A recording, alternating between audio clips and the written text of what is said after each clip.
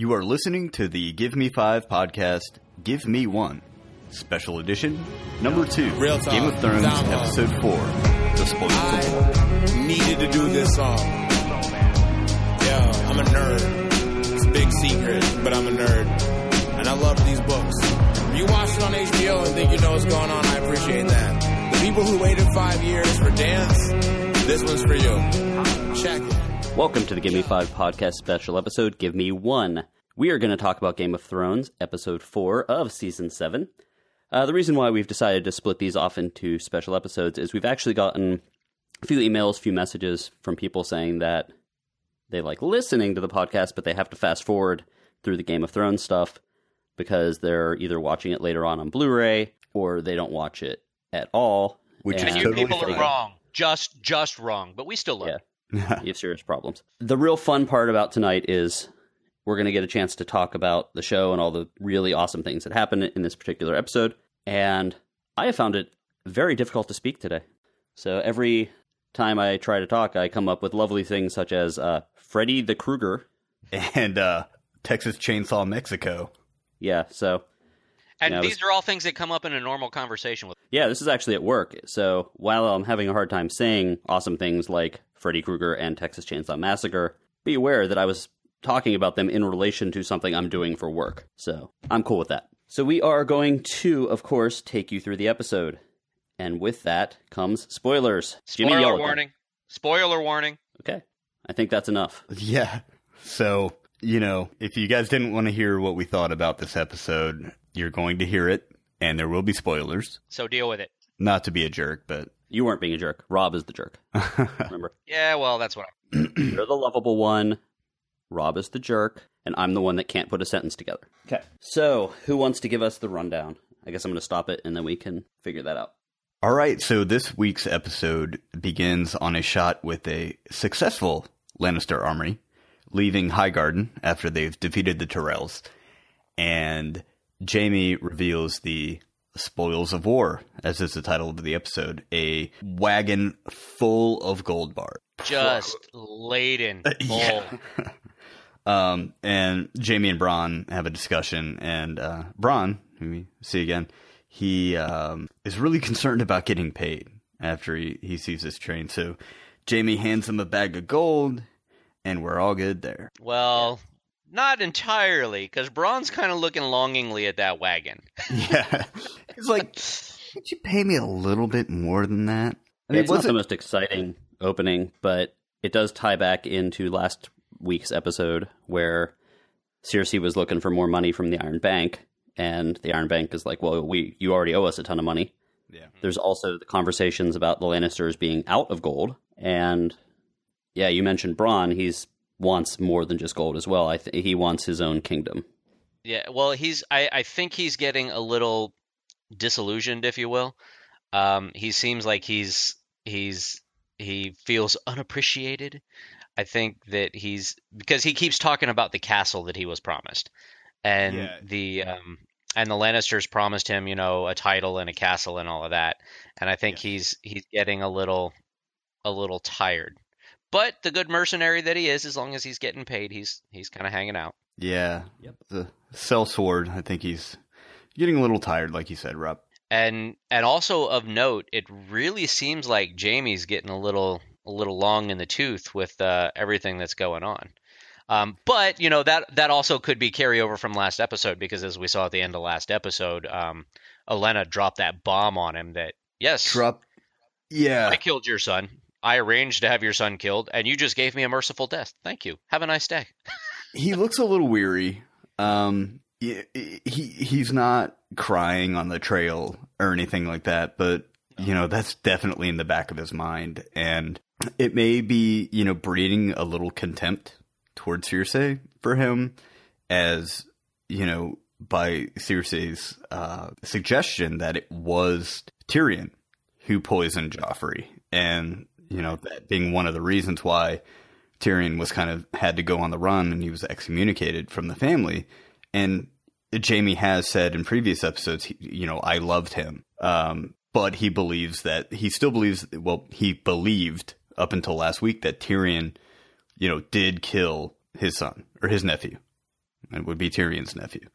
And we may be headed for the wedge between Jaime and Cersei when she refuses to accept the fact, because I think that even when it's presented to her that Olenna was responsible for it, I don't think she's going to be able to let go of that hatred for Tyrion. No, I don't think so.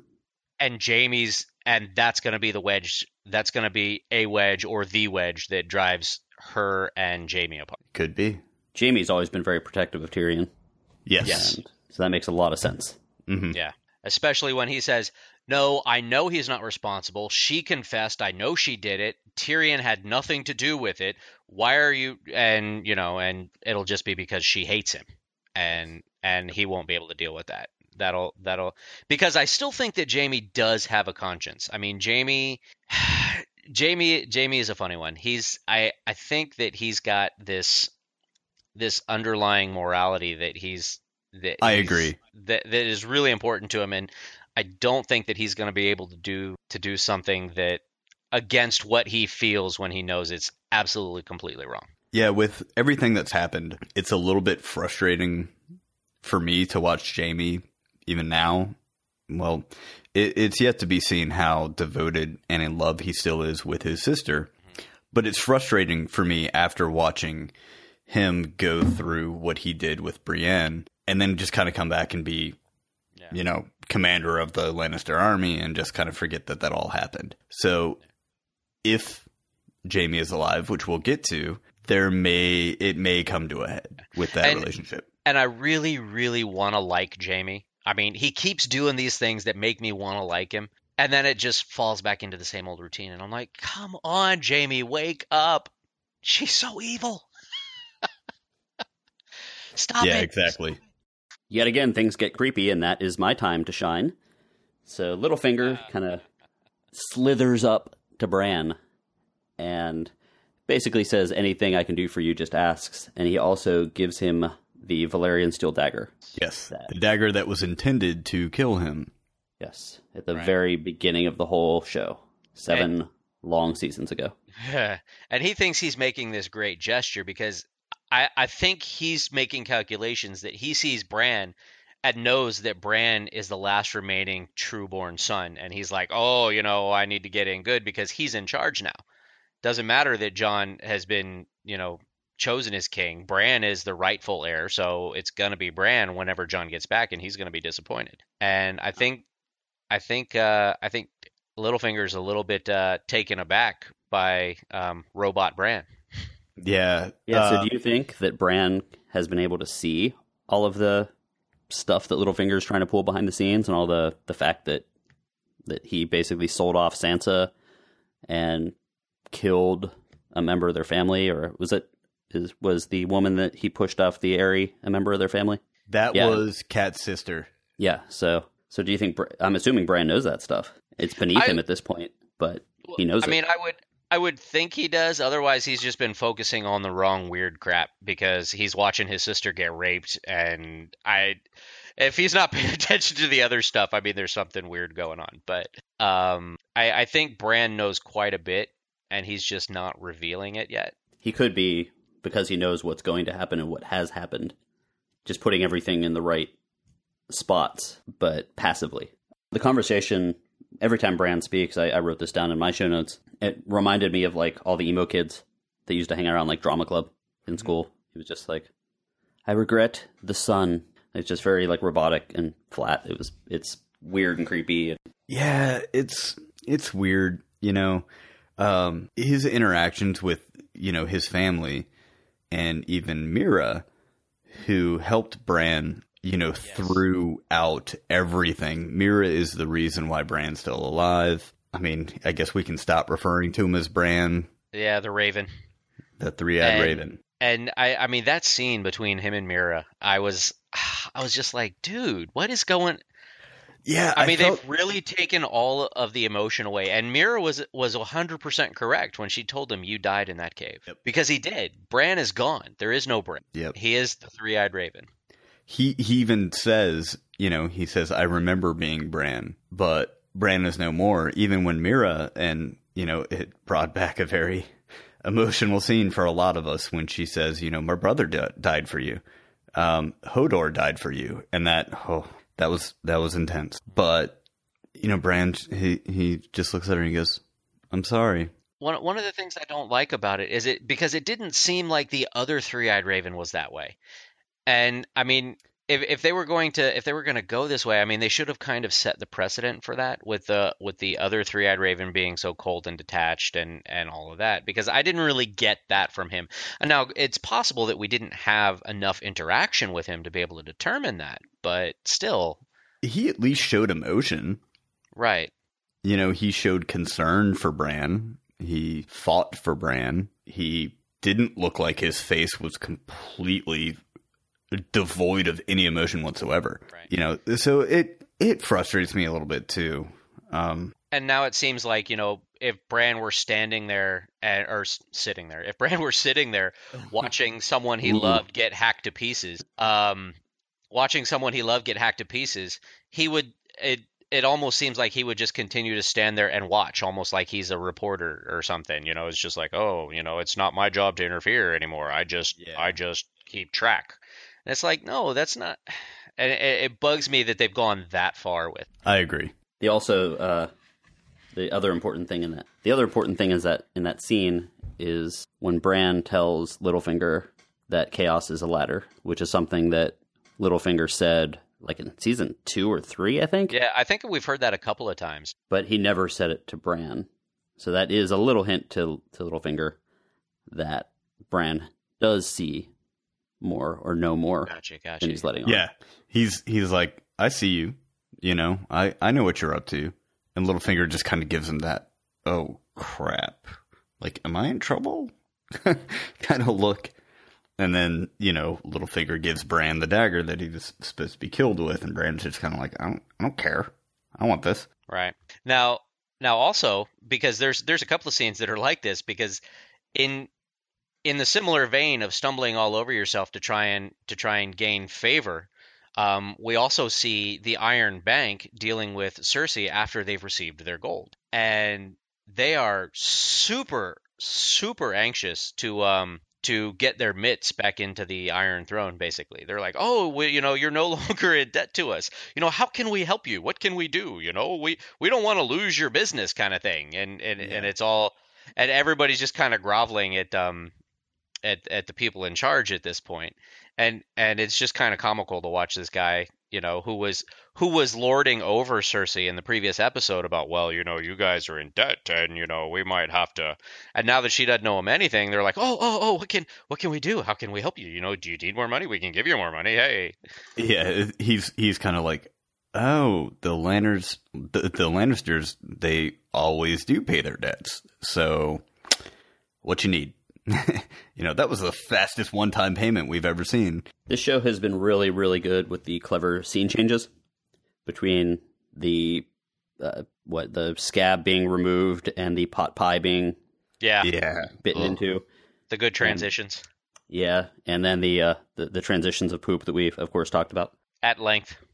Yes, and this one they cut to a scene using audio. And the phrase that is being said from one guard to another guard at Winterfell is, the only thing in the kitchen you put your cock in is the liver.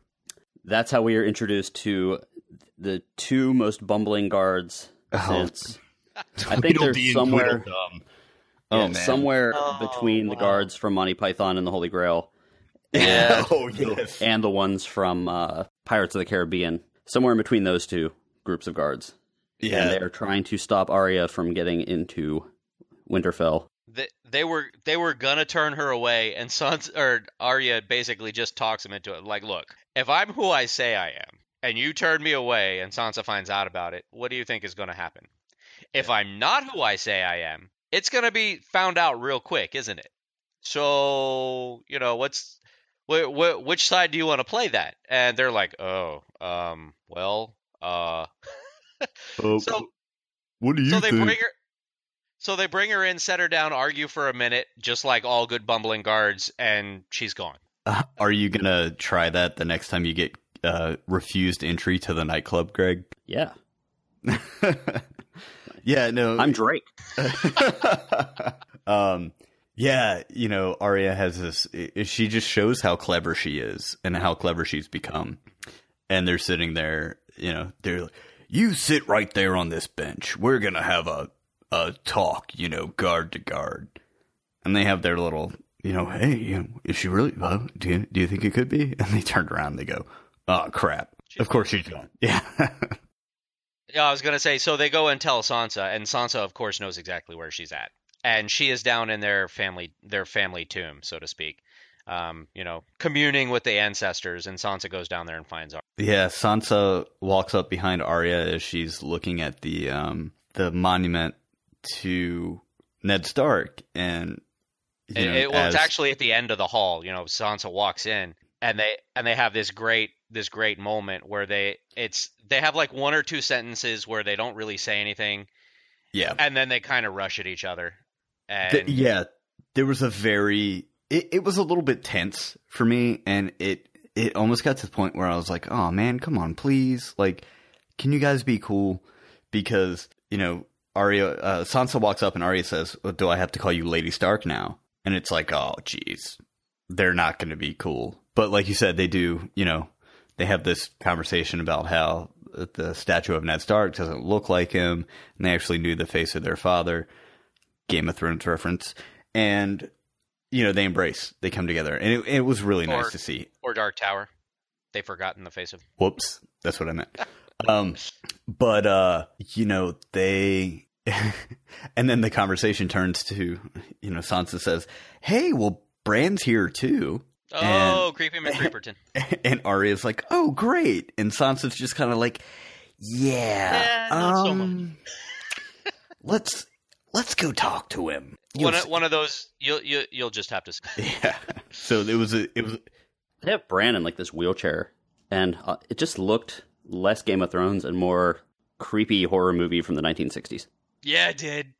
It sure did. So that's really like that took me a little bit out of that conversation. So that's like all I remember about that particular scene. Oh no, I do remember the dagger. Yes, Bran takes the dagger that Littlefinger gave him and just gives it to Arya, and she's like, are you sure? It's Valyrian steel. And he's like, I can't use it. Go ahead. Yeah. And Arya's like, okay, sure. Thanks. He's just so blasé about it because I think Littlefinger gave that to him under the assumption that he was talking to Bran and that Bran would actually care. It's like, oh, this is great. Thank you so much. But he's not Bran anymore. So Bran just kind of holds the thing by the end. And like you said, Arya's, are you sure? This is Valyrian steel. And he's just kind of like, meh. I don't care. So then we go from there, and now it's a flash over to Daenerys and Jon Snow. Because yes. We're making the rounds with all the Stark children. But Jon Snow wants to show Daenerys the Dragonglass cache before they start mining it. So he takes her in there to show it to her. And, she's awestruck by it. It's a pretty impressive thing. The cavern full of Dragonglass. But Jon Snow has another thing he wants to drop on her. He's like, but wait, there's more. Yeah, there's more. See these cave drawings? These are done by the children of the forest. It's okay, it's old, whatever. I wonder what, they were doing here, if they had discovered men yet. And, they were probably here long before men. And Jon was like, nope, look at this. Let's go further into the cave. Yeah. So we learn a little bit more about the struggle between the men, the first men, and the White Walkers. Yes, the first men. Yeah, we get to the back of the cave and we see this, crude drawing of the White Walkers. And Jon explains that in his findings, the Children of the Forest and the first men actually teamed together to fight their common enemy. And that common enemy is the White Walker. So that's kind of, Dany has this come to Jesus moment where she says, oh, well, okay, maybe you're not crazy. Maybe you're telling the truth. And you're like, oh, great, they're going to partner up. And she goes, I'll help you when you bend the knee. And you're just like, come on. Really? Let it go already. Let it go. Come on, Elsa. Let it go. But, he makes a good point, he tries to make a good point and says that, the northern subjects will never accept a southern ruler. And she says they will, basically. Yep. You're their king. You tell them what to do. And I think they're getting, is this the point where they got to the point where she's like, look, bend the knee. You'll be king in the North. You'll be the warden of the North, just like we always were. Like she's basically telling him that, you bend the knee, you'll still be in charge up there, but you will report to me. So we don't have a clear resolution to whether or not Jon bent the knee. The two of them walk out of the cave and they're immediately intercepted by Tyrion and his little group of advisors, basically explaining to Dany what happened at Casterly Rock. Things did not go. Yeah, we discussed this last week, so we're not going to get into it too much, but basically the army that she sent up there, the Unsullied, they took Casterly Rock, but there's really nothing there, and then they're kind of trapped there. Yeah, and as Tyrion is explaining this to Daenerys, we see Varys in the background, and he's just kind of, got his hands folded, kind of twiddling the thumbs, looking down at the ground, kicking sand, and, kind of fully expecting what's next, which is the wrath of the Dragon Queen. And she's understandably a little bit upset. She's pissed. She's straight up pissed. She's losing allies left and right. She doesn't know what to do. And in a moment of probably showing that she's starting to accept Jon a little, yes, she turns to Jon and says, What would you do? What would you do? And he basically tells her that, hey, look, if you take these dragons and you go and you burn down, King's Landing, you kill a whole bunch of people, you're not really any better than those people, and you're not going to get the people to follow you that way. The people won't appreciate you just massacring everybody. You need to be a little bit smarter about it. You need to show some restraint. He's like, I know what you want to do. You can't do that. And we kind of cut from there. She also turns a little bit on Tyrion as well. Knowing that he's a Lannister, she's like, maybe you set that up. Oh, yeah. Did you plan maybe this? You sent my force up there was this part of your long game? To split my forces? That stung a little bit. Yeah. And I think Tyrion was hurt a little bit by that. But I also think that Tyrion is smart enough to realize that that's kind of what it looks like. So now we're back in Winterfell. And this is only my second favorite scene of the night. Because there's a better scene that's later. But This is my second favorite scene of the night. I loved this little bit because they come back to Winterfell and Brienne is sparring with Podrick. And she's basically teaching him. Because he's still like really green behind the gills. He is completely inept. I mean, granted, Brienne is an excellent swordswoman. Swordswoman, yes. Swordsketeer. Anyway, she's an excellent swordsketeer, and she's just kind of embarrassing him. I mean, he goes for a move, and she's like, nope. Your foot's wrong. And he goes for another one. She smacks him on the butt with the flat of her blade. Nope, went too far. And just kind of like don't embarrassing. Lunge. Yes, exactly. And Arya walks up, and when as soon as Arya walks up and she says, "I want to train with you," and Brienne's like, "Okay." They get going, and I'm like, "Oh, this is what I've been waiting for." Brienne's just kind of like, "What do you want, you little pipsqueak?" Yeah, but for those who don't know, Arya is one of my favorite characters. I've been waiting for them to unleash her just to show what she can do, fight wise. Yeah, because we've seen what she can do as an assassin, but I want to see what she's learned as far as the fight goes. Little ninja getting in there mixing things up, and we get that. And Brienne is kind of taken aback and amazed at the skill that Arya had. That we've got a nice little melee going on between Arya and Brienne. And in all honesty, Brienne is an excellent swordswoman, and Arya is completely outclassed in size and strength. Arya might have some speed, but we see what happens during this fight when Brienne actually can get hold of her. I think there's some of Brienne holding back and whatnot, but I mean, at one point, Brienne just plants a boot in Arya's chest and kicks her across the courtyard. And she goes like 5-6 feet, she flies back. Yeah. It's like, oh, there you go. And then Arya breakdance moves and gets back to her feet. And she's like, okay, we're serious now. And she just she strikes this pose, man. Oh man, here we go. Something out of Assassin's Creed. Yeah. Absolutely. Now, did you guys, and I'm going to preface this by saying I don't believe it, did you guys catch what the people are, there's a few websites that are reporting something creepy about this scene. Throughout this scene, they're basically a little bit of... Spoiler alert-ish? Nah, it's fine. I'm not going to go that deep. There are some fans that are talking about something that happened in the background of that scene. So if you remember, Brienne was tasked with looking over Sansa and the rest of the Stark children. Arya does mention something along the lines of, everyone got back here safe. And around that moment, when they mention her mother saying something about that, there's a woman in a green dress with red hair wandering in the background, like past one of the doors, which could very well be there's a lot of theories that Catelyn Stark isn't really dead. I'm not going to get too much into that because it's spoilers for something that is from the book. And you could think that's just a little goofy mistake or just an extra or something like that. But it also happens again in another shot where they're also talking about the same kind of thing. So this woman, who's really the only other person in the scene, happens to just drift behind them around this time.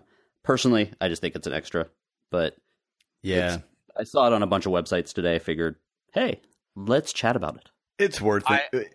It's worth noting. Yeah, I saw it, Rob, and I do know the story of Catelyn Stark in the books, and we won't get too far into it again, but I just think it's a real stretch. You must really like Arya if you somehow managed to miss a redhead walking around on a TV screen, Rob. Well, I was really focused on the fight. I was really it was a really nice fight. It was a really cool scene. It was a great choreographed fight. Yes. And they did an excellent job with it. I will say though that at the end of the fight, the fight ends basically in a stalemate because Brienne charges Arya, and Arya whips out the dagger that Bran gave her and basically holds it to Brienne's throat, and it's kind of like, oh, what do we do now? Because Brienne's got the sword coming down on Arya, Arya's got the dagger coming up to Brienne's throat, and it's like, okay, stalemate, we're done. But the thing that I did notice was that while they were sparring, they kind of drew a crowd, and the crowd included Sansa and Littlefinger. And they focused on it a little bit. I think Littlefinger noticed that Bran gave the dagger to Arya. Oh. That's interesting. And my talking about, Bran knows what's going to happen if he knows that Littlefinger has to go. Putting that dagger in Arya's hand could be a little bit of a thing saying, I know that she's going to be the one that uses that dagger to kill him. Entirely possible. But I thought it was interesting because they did kind of linger on Littlefinger a little bit. And it took me a second to realize, oh, that's right, she's using the dagger that he gave to Bran. Yeah. So how cool would it be if we saw this relationship with Brienne and Arya in the limited time left, blossom, and we saw those two on the battlefield, much like a Gimli and Legolas from Lord of the Rings, just kind of competing, for kill counts. I think that would be amazing. Don't throw me, or throw me, but don't tell the elf. That still only counts as. So then we move on. So one of the other really neat things about this scene is that while they're talking about, after the battle's over, Brienne kind of looks at Arya and says, "Who taught you how to do that?" And Arya kind of looks up at her and gives her a little half smile and says, "No one." And that's a call back to the Nameless Ones. Jake and Hagar. Yeah, to the Nameless Ones that she trained with. Line of the night, at least up to that point. Okay. There's a few little things that happen, so let's just burn through those real quick, because I don't know how important they are based on what's going to happen at the end of this episode. So, Theon arrives back to Dragonstone. And Jon wants to kill him. Jon wants to kill him. He says, the only reason I'm not killing you right now is because of what you did for my sister. When he helped her escape Ramsay. Winterfell. Yeah. Yeah, he helped her escape Ramsay. So, yeah, but Jon really wants to kill him. I really want Jon to kill him, but, whatever. He has enough problems. And Theon asks where Daenerys is. He needs to talk to Daenerys because he needs to tell her about the attack on the Greyjoys. And Jon says, she's not here. And he's like, what do you mean she's not here? Where is she? and then we cut to the Lannister army. Yeah.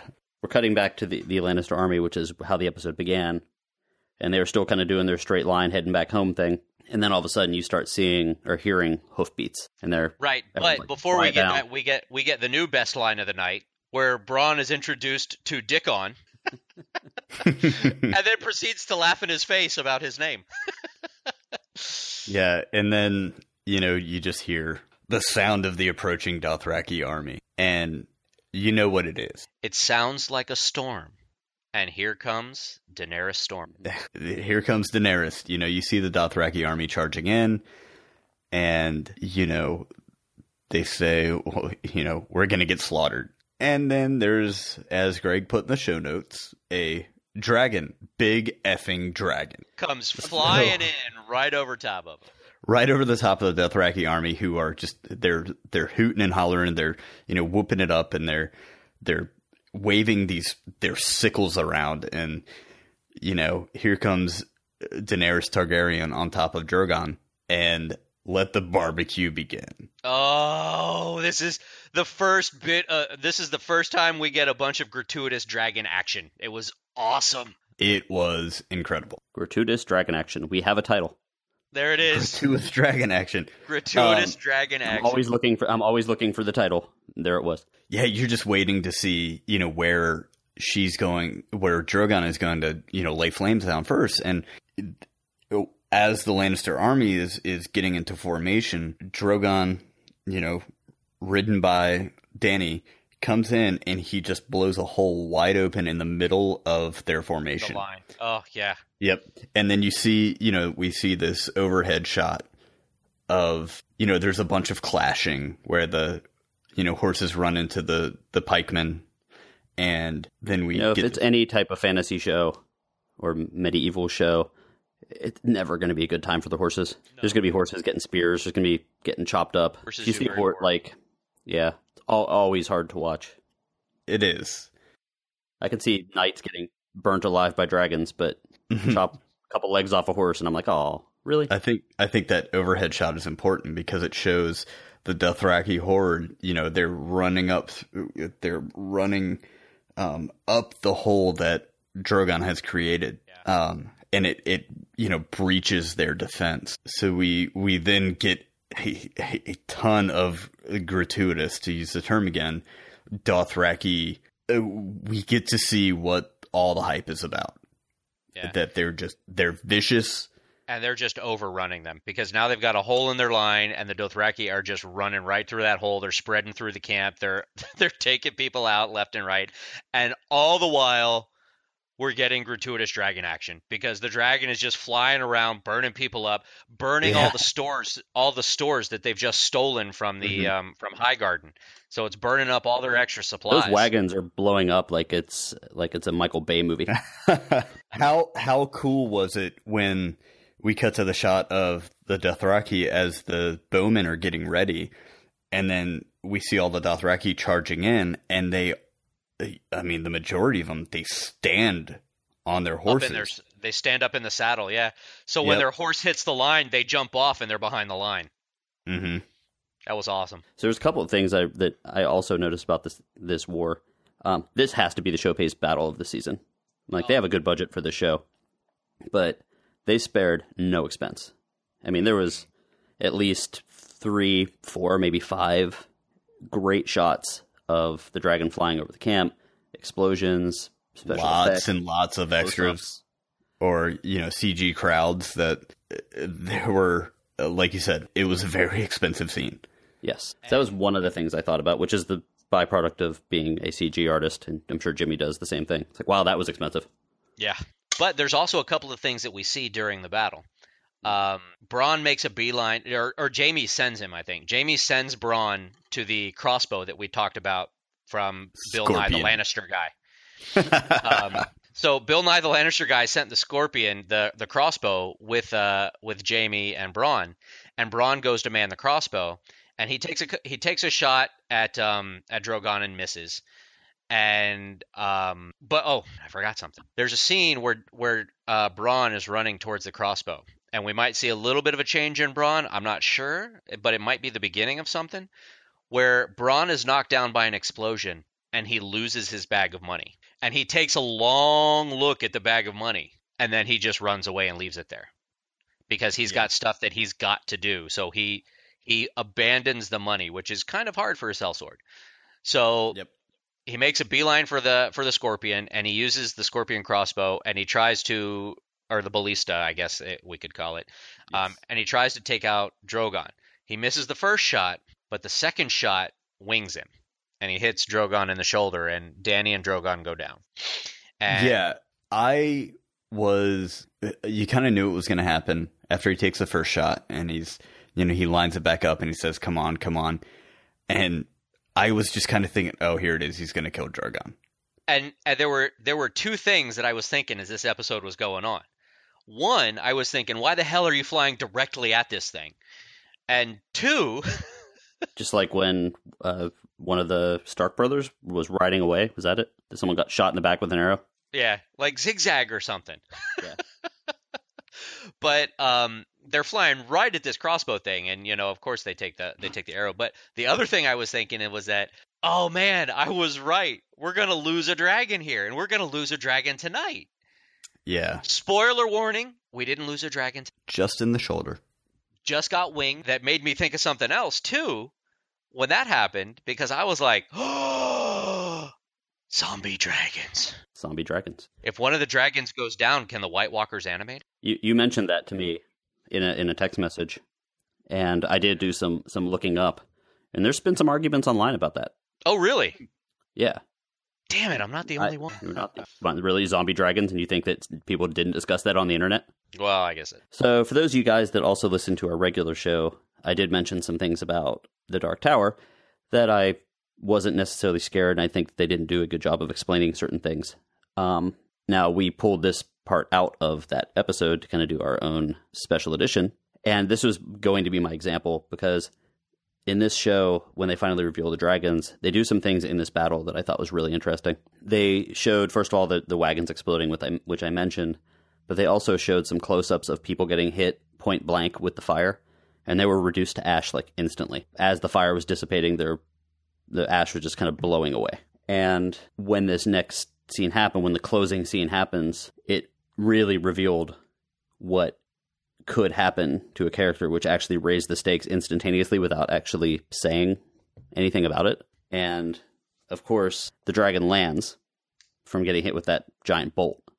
And Dany hops off, and she's trying to pull the bolt out. And of course, Jaime Lannister sees her from across the battlefield and sees her back to him, and kind of takes a run at her. And at the last second, the dragon whips his head around, and you see deep in the dragon's throat, the basic magma starting to build up to unleash fire on him. And at the last second, of course, someone, which I'm assuming is Bronn, knocks him off of his horse and into a very deep swamp. And that was the first thing I thought of when that happened. I'm like, wait a minute. He's riding. Yeah. He's actually in the water on this river, and he's riding along the river, and Bronn knocks him off his horse. And in the distance from the horse to the water, all of a sudden it's like 80 feet deep.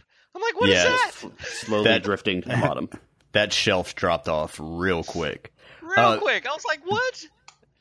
I think it's important to note that scene did not happen without some, they cut to Tyrion, who is standing atop, off the battlefield, but watching everything with the Dothraki advisors. And he says, flee, you idiot. And he really has a genuine look of concern that he's about to watch his brother die. And, Jaime then gets, like you said, knocked off the horse into the extremely deep swamp. Puddle. The deepest puddle ever. Extremely oddly deep. It was just like out of nowhere. Oh, hey. It was deep enough to have a very beautiful shot of him drifting into darkness. Yeah. It was like, how the river just like suddenly. Which, that could be the end of the line for Bronn, but does anybody really expect that that's the end of the line for Jaime? I don't. I don't even think it's the end of the line for Bronn. I think they've got more. A buddy comedy with Brienne. Exactly. And it's really nice that we get to see a bit of Tyrion. The mask cracks. You know, Tyrion's the wisecracking, the don't let anybody get too close. But you really get to see some of the genuine affection that he has for his brother, and his brother is probably the only Lannister that Tyrion actually likes. And you see some of that come through as he's afraid that his brother is going to be burned to a crisp, burned to ash by this dragon. And you almost wonder whether or not that would affect his relationship with Daenerys. I guess we'll find out. Yeah. So that takes us to the end. Any comments? I think your son had the best comment. Yeah, my son did have the best comment. It was actually from the previous episode, and I will tell a story of my son. The previous episode, my wife had missed a part of it, so she kind of snuck off into the bedroom to watch it, and it was the scene where Jon Snow was brooding on top of a cliff, and my son kind of came in the bedroom, and thankfully it wasn't any scene of anything worse, because he is 4. In his kingly cloak and all of his armor and everything. So he's there with the big furry jacket on, which earlier this week it did break that those all that fur was actually carpets from IKEA that they bought and dirtied up. But so he's up there brooding, and he's all like furry. And my son walks in and goes, "Mommy, is that a monkey?" Oh, that's so funny. That was fantastic. It could have been way worse. So. Yes. And on that note, I bid our listeners adieu. If you'd like to hit us up and tell us what you think about the episode, you know where to find us. You can find us on Facebook. Just look for Give Me 5 Podcast. You can find us on Twitter at GiveMe5Pod, or you can email us at thegiveme5podcast@gmail.com. Is that right? Did I get it right? That is 100% correct. Oh, yes. So you can find us there. And remember, that's FIVE, not the number. You can also find us on Instagram at GiveMe5Pod, where you can find a really disturbing image of Siron Lanajoy, who is the subject of our last conversation. Thank you guys. Good night.